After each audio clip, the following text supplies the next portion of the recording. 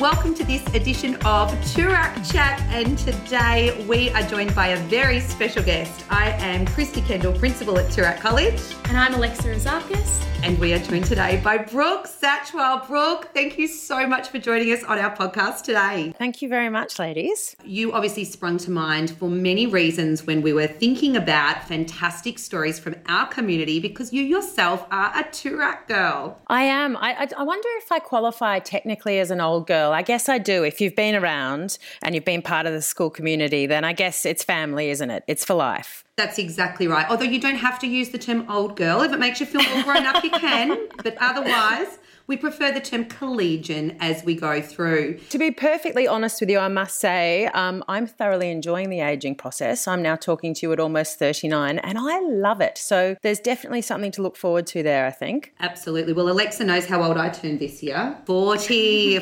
Congratulations. Thank you. It was subtly done here with, only signs out the front of the school, 800 people singing. So it's, very subtle. Maybe we can organise the same for you. I'd love it. Brooke, we would Alexa's also here because she has such a massive interest in all things drama and media, and so many of our students do. Could you share with us a little bit of your journey? What led you into your career?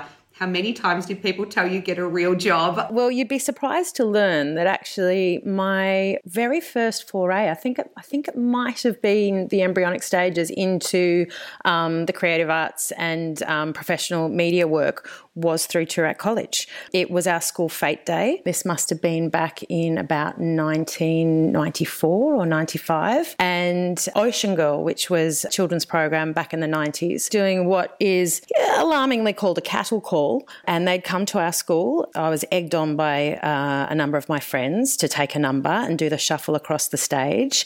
And when the list went up this Saturday on the school fete day, my name was on it amongst a number of other girls. I actually thought I was showing a lot of initiative because I looked down the list and at the end they had the address, and it was kind of the letterhead that the notice had been printed on. So I took down the address and I took down my audition time. It was on the Saturday, we were in the school fete. That was the day of the callbacks. And the other girls that were going in said to me, "Oh, did you learn the script?" And I said, "What script? What do you mean?" So we had to break into the offices at school and we had to find the script that was in the office.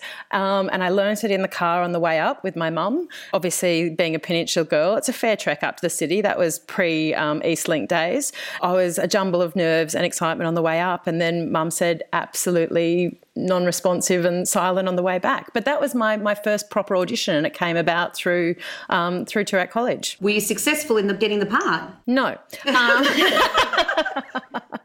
No, I wasn't. It was further down the track. I was actually off school sick, and my mum had a children's clothing business down in the Dramata Industrial Estate, and as life is curious and strange, a woman came in and she was selling children's books, and she saw me there, and, truth be told, I had gastro and a cat scratch down my face, and she said, "Oh, have you ever considered doing any television or modelling?" And we thought she was absolutely bonkers, and it was pretty funny. But we took the opportunity. She worked for a casting agent in Melbourne, Chameleon Casting. Through contact with her, I went in for a number of ad castings, and I appeared as a foot in a Clark school shoe commercial and a hand in a Just Jeans commercial. And I discovered, this is back in the 90s again, as I say, and it was the day of the focaccia. So there were a lot of focaccia sandwiches and Ruffles chips and things like that. And I realised they fed you every day, sometimes up to 3 times a day with dessert with every meal. And I thought, this is an industry I want to be in. Where do I sign up? So from foot to hand, Ruffles chips, I can see these were deep connections with your artistry. It's a gut instinct. How did this go from the excitement of 3 meals a day to a professional career? Because I haven't quite joined the dots yet here. Well, this is, I must say, and I'm sure we'll talk about this at some stage, but this is my most favourite thing about working in this industry, and something I'm incredibly grateful for. I entered a work environment where I was working with people from 9 months old to 90 years old, and everybody had come to this industry industry from their own unique pathway. And so I was able to learn by experience very early on that there is no one way of doing things and there is no right way or linear way. And I think that is a hugely invaluable lesson. But in terms of my foray into a professional career in acting, it was not long after doing those ads, and all the makeup artists that I'd worked with had little pearls of wisdom, and they said, oh, you must get an agent. So I did. And I sat on children's agency books for about 12 months with no work and no auditions. And then I had 2 auditions in 1 week, and one was for an ABC children's series and the other was for Neighbours. It was 2 weeks later I got off the school bus and I was about to go mop floors at the milk bar that I worked at in Shoreham, and my mum was waiting in the car and she had a little card and a gift, and I'd got the job. And 2 weeks later I started working at Global Studios in Nunawading, and life was very different all of a sudden. People often think that your industry is a glamorous one, as there are in all professions. What are the things that are really hard? Well, I remember then it was 2 weeks before my 16th birthday that I got the job on Neighbours. The ladies in the tuck shop actually would often say to me, so do they pick you up after school and you know, is it fun? And I was like, no, they pick me up at 3 a.m.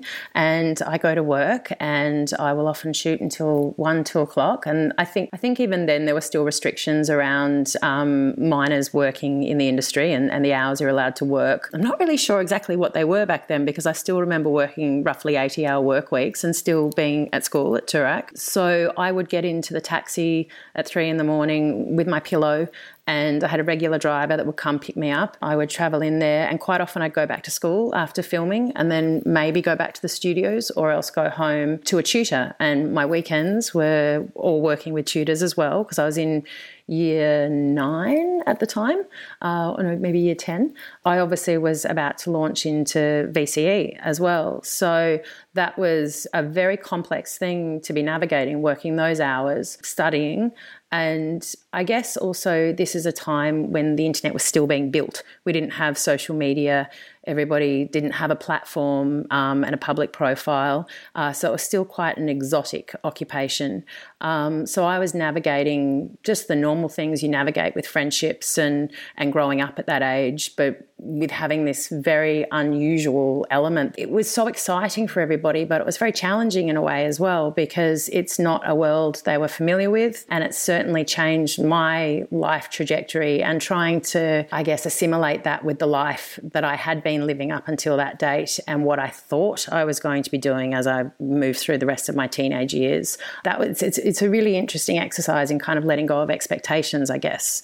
So yeah, that's obviously a very wide-ranging conversation, which we can delve into further. Absolutely.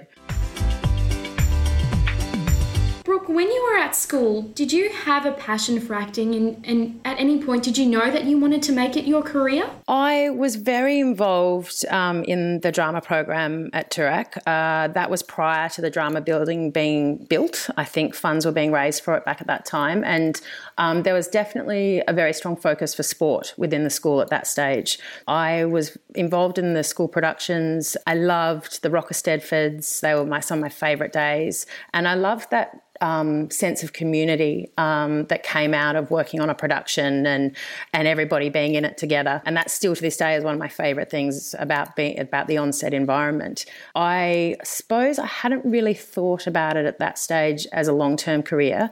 I always put on Christmas performances for our family, and I'd be the one dressing up my cousins and my sister and kind of pushing them out and pulling the strings from behind. And I was very heavily involved in photography and all the photos that were in my project and part of my end of year project, and I'm still really proud of them. I hadn't. Normally you go to school to decide what you're going to be when you grow up, and I was suddenly presented with an opportunity beyond anything that I probably could have imagined at that age. So I kind of went with the tide a little bit. It wasn't so much a conscious choice, and I know it was definitely something that my parents had to take into consideration. Obviously, you know, their duty of care to their 16-year-old daughter going into an adult work environment. They were very concerned about what that would mean for me schooling-wise, personally, even just the freedom aspect, because it certainly it takes up a lot of your life, and to suddenly have a public profile at a young age is a curious thing. But they also knew that it was such a big opportunity that they didn't want to stand in the way of that. So they were definitely concerned, but they were immensely supportive. And to their credit, they did an extraordinary amount of research, trying to find back in the day, there was a thing called the Actors Advisory Board, and I know my mum spoke to them quite regularly.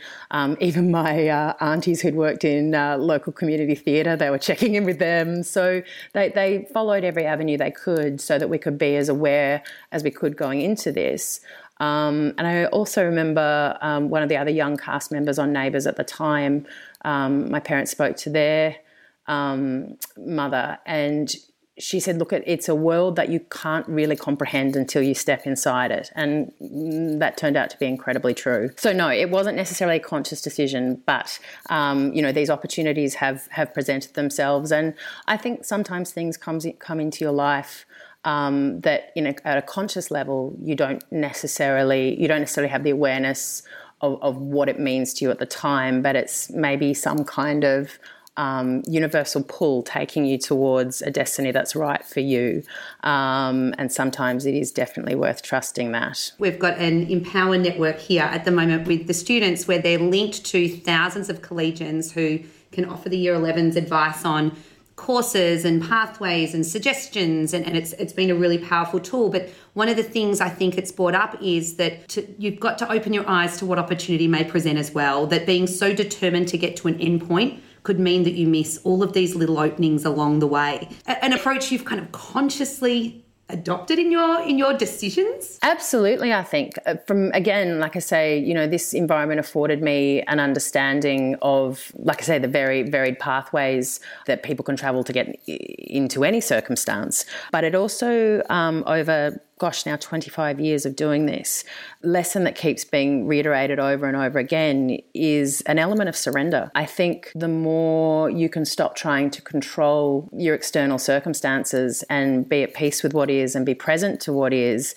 it frees you up to respond in a more authentic way, which is ultimately going to be more satisfying for you as well. It may not be something that you can clearly articulate or understand in terms of why it is you're doing it or where it's going to lead to, but the more I have accepted what's in front of me and embraced that, it's rocket fuel. It's really interesting. It frees you up to enjoy what it is you're doing, and I think the more joyful and present you are, the more things flow easily and lead you to the next exciting opportunity or something that is incredibly satisfying. Very controversially, a few years ago, I actually took part in a comedy series on the ABC called Black Comedy, and it was through a friend of a friend saying, would you mind doing this?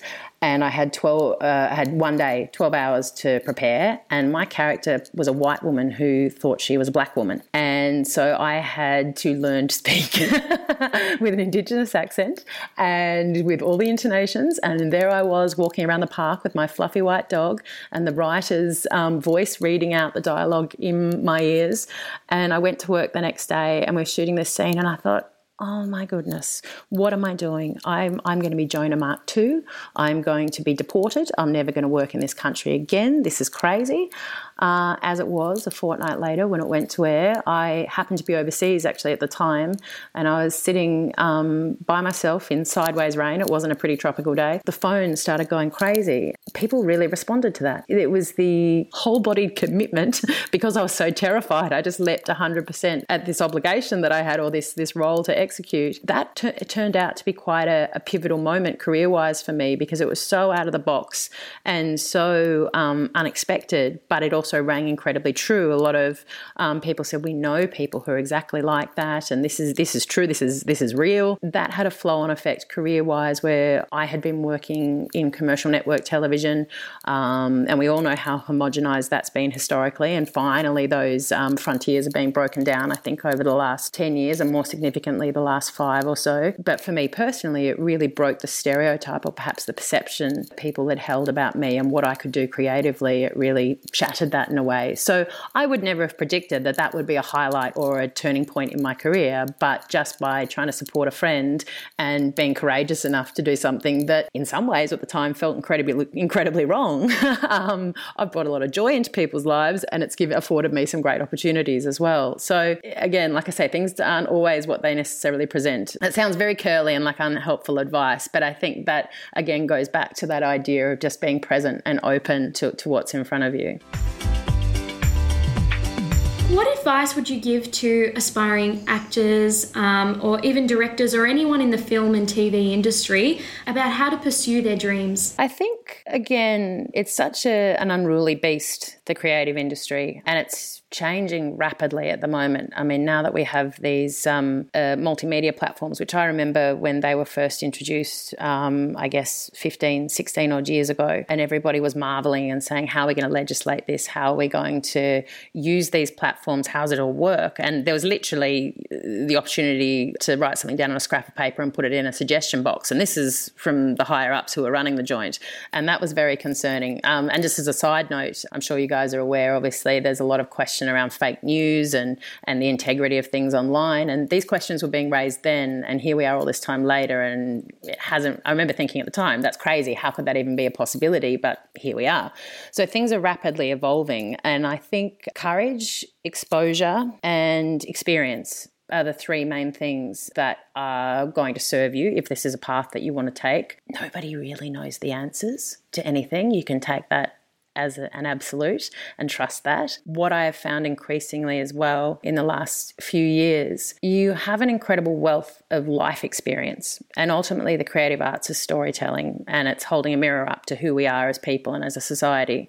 And your life experience, no matter where it's come from or what you've learnt or how you've learnt that over the years, is definitely applicable. It's just having the courage or the, I use the word surrender, but it's an awareness to adapting that and kind of shifting your paradigm a little bit and going, well, these are the things I know. How does that integrate with what I'm trying to achieve now?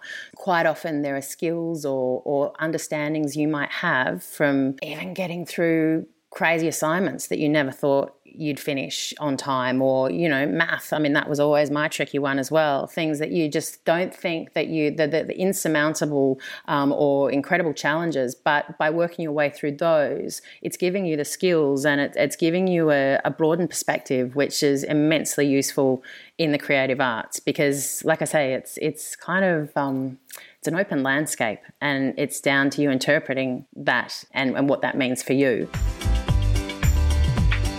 Brooke, our paths crossed. In fact, I think I was just out of high school at university, and my husband and I were dating in year 12. He was just starting a bit of a career in the IT industry. So as every young good girlfriend does, she goes to Target in Quayside and buys him an IT book. And you were there.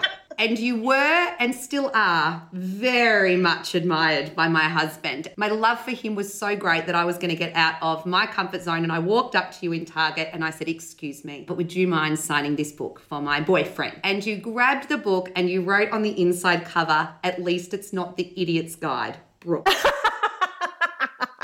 That actually rings a bell. And this is, it's been a bit of a, you know, foundation, you know, in our house of, you know, at least it's not the idiot's guide. Oh, Brooke was so funny.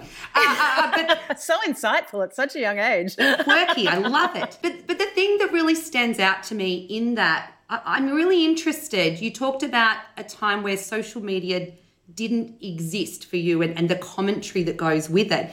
Has your behaviour had to change over time with social media, and how do you deal with public criticism? One of my favourite anecdotes that I often share in interviews when they ask how I started, I remember the computer room up above the cloisters there. I don't know if it's still there now. And it had the big clunky desktops in there.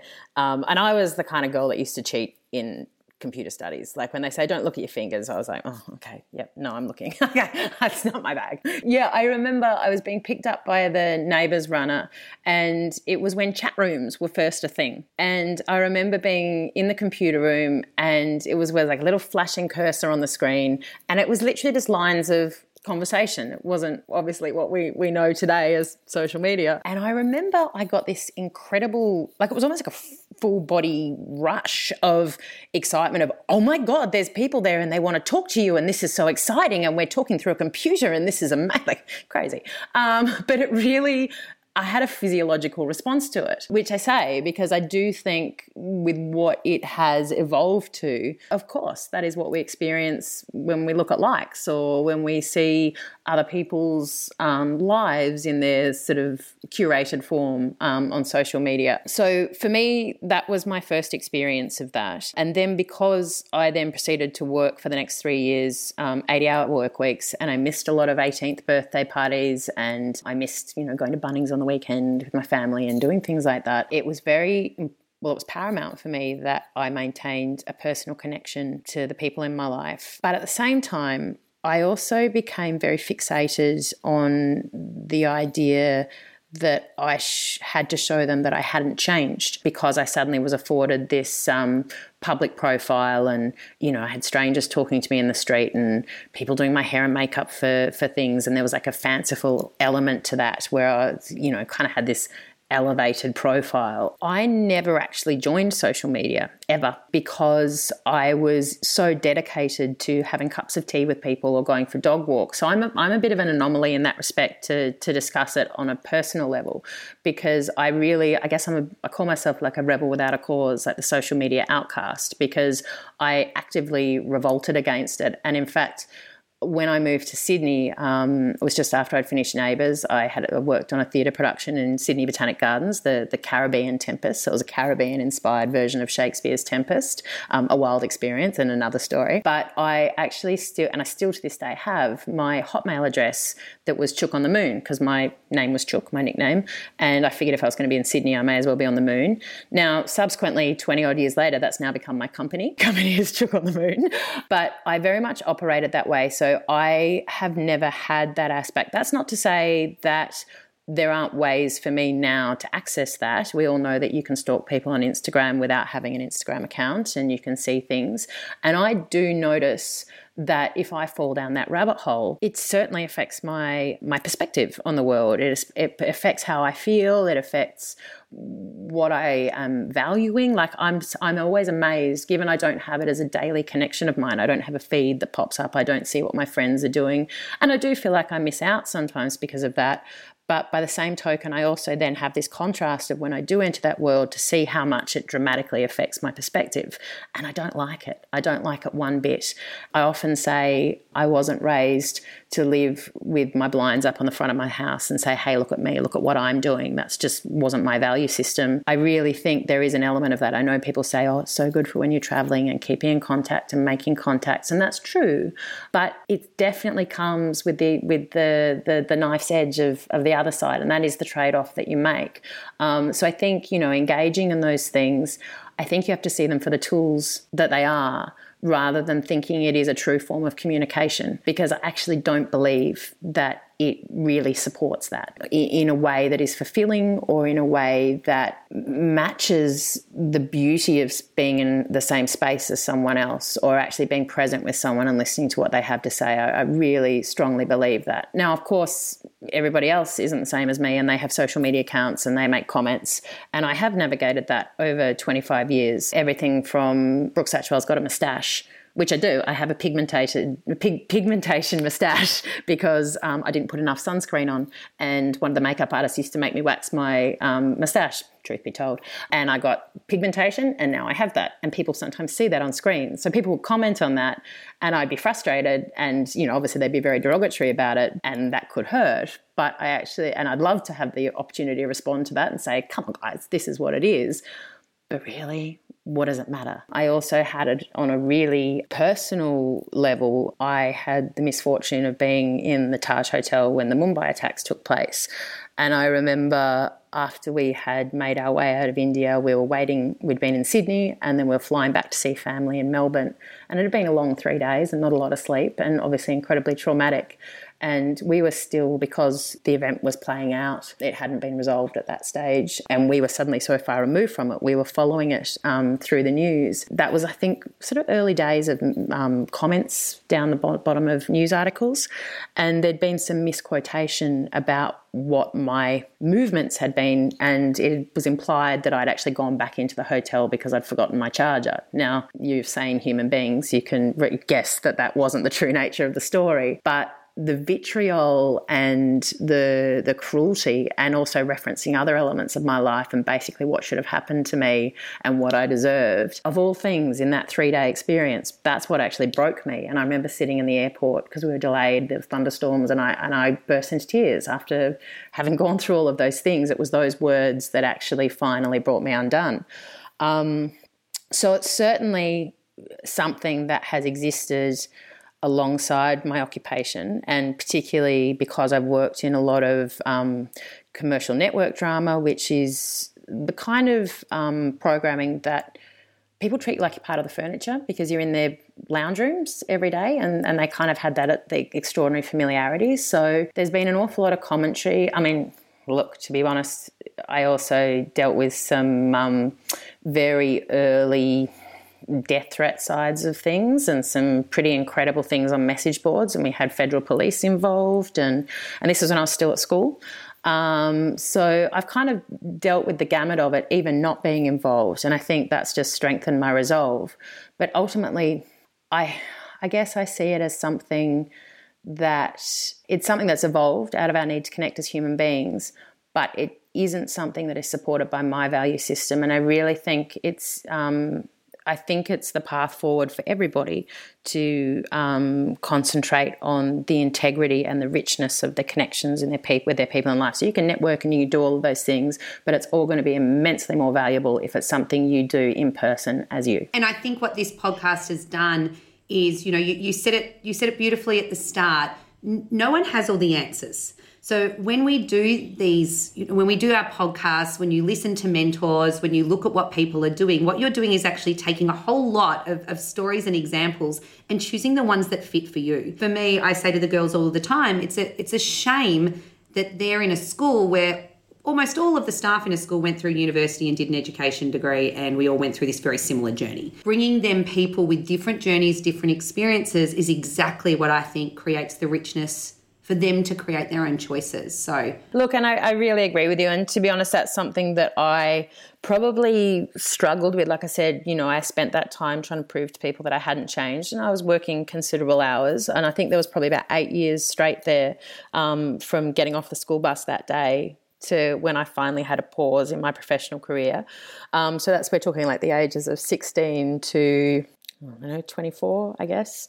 And that was, there was a lot to process and a lot to assimilate when finally the train pulled into the station and started to slow. And that was really tricky to navigate, because I think if there's not enough space in your life or enough downtime, if you don't kind of cultivate that, or you haven't been given the tools to do that, it all sits inside you, and it's going to need a place to be expressed somewhere down the line. And that's certainly, I guess, what happened for me after 8 years of work and for all intents purposes perceived as being incredibly successful and, what more could you want? All of these things, living the dream.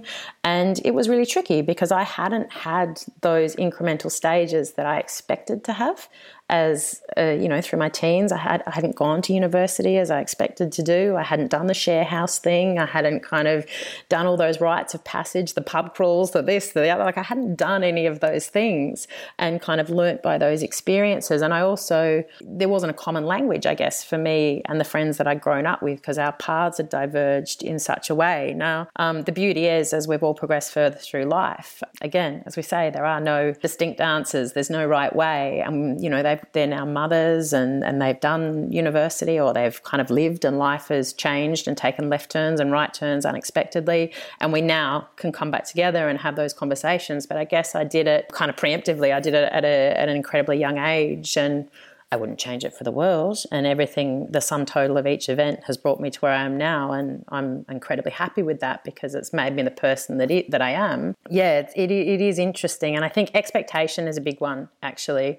I think the hardest thing to let go of is the perception of what you think is to come, because it never really marries with what truly happens. I think the more, again, like I say, going back to being present to the moment, the more you can, if you're going to commit to anything, commit to that, because these visions that you have, I figure you always end up exactly where you want to be. It just never looks like you anticipated. Alexa's got a big future ahead of her in the industry. And we were thinking maybe we'd run a little scene and put something on her show reel. Yeah. Now, it's about the same prep as you're going to have in the car on your way to your Ocean Girl audition. Yeah. And to be honest, things don't really change. I'm still doing that sometimes. Don't tell anyone. So this will be some of your best work. Now it's a scene from Bold and the Beautiful. Yes, great. Because if we're going to do this, we go all out. Okay, are you Steffi or are you Phoebe? No, I thought I'd leave Phoebe's dramatics to you. And then Alexa at the end, because you see there's actually two pictures in the highly technical thing I sent you, there's two pictures. Taylor is going to come in right at the end and give us 2 lines. Okay, great. And Alexa is going to be right there, and this is going to be the start of her show reel.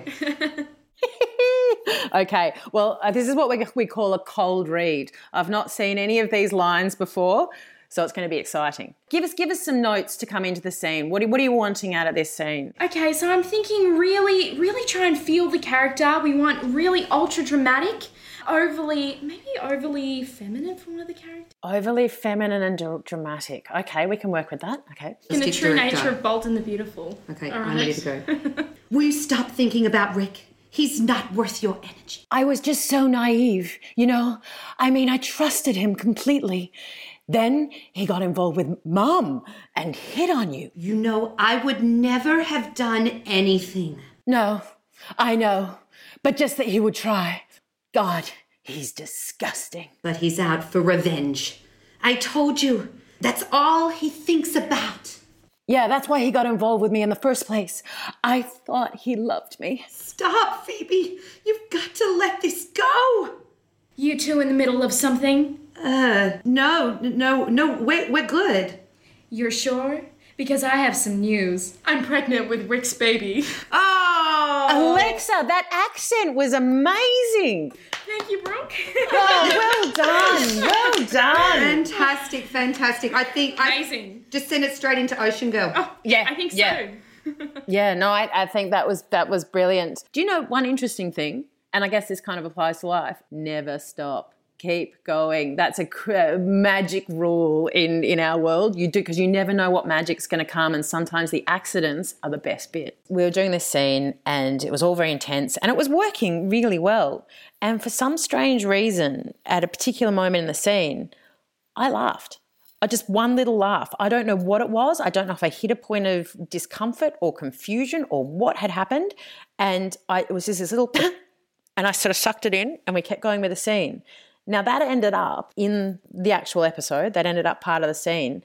And it worked beautifully because it actually read as a correct choice in the context of that scene. And everyone was saying to me, that's amazing. Like, it's so great that you made that choice. And it was an accident. It was the strangest impulse that just came from me in that moment.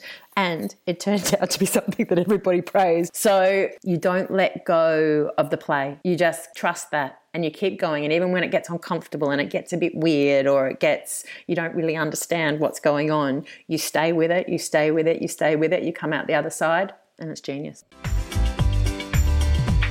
Thanks so much, Brooke. Oh, my pleasure, ladies. Join us next week when we interview Dr. Catherine Granger, Toorak College collegian and one of ABC's top 5 female scientists.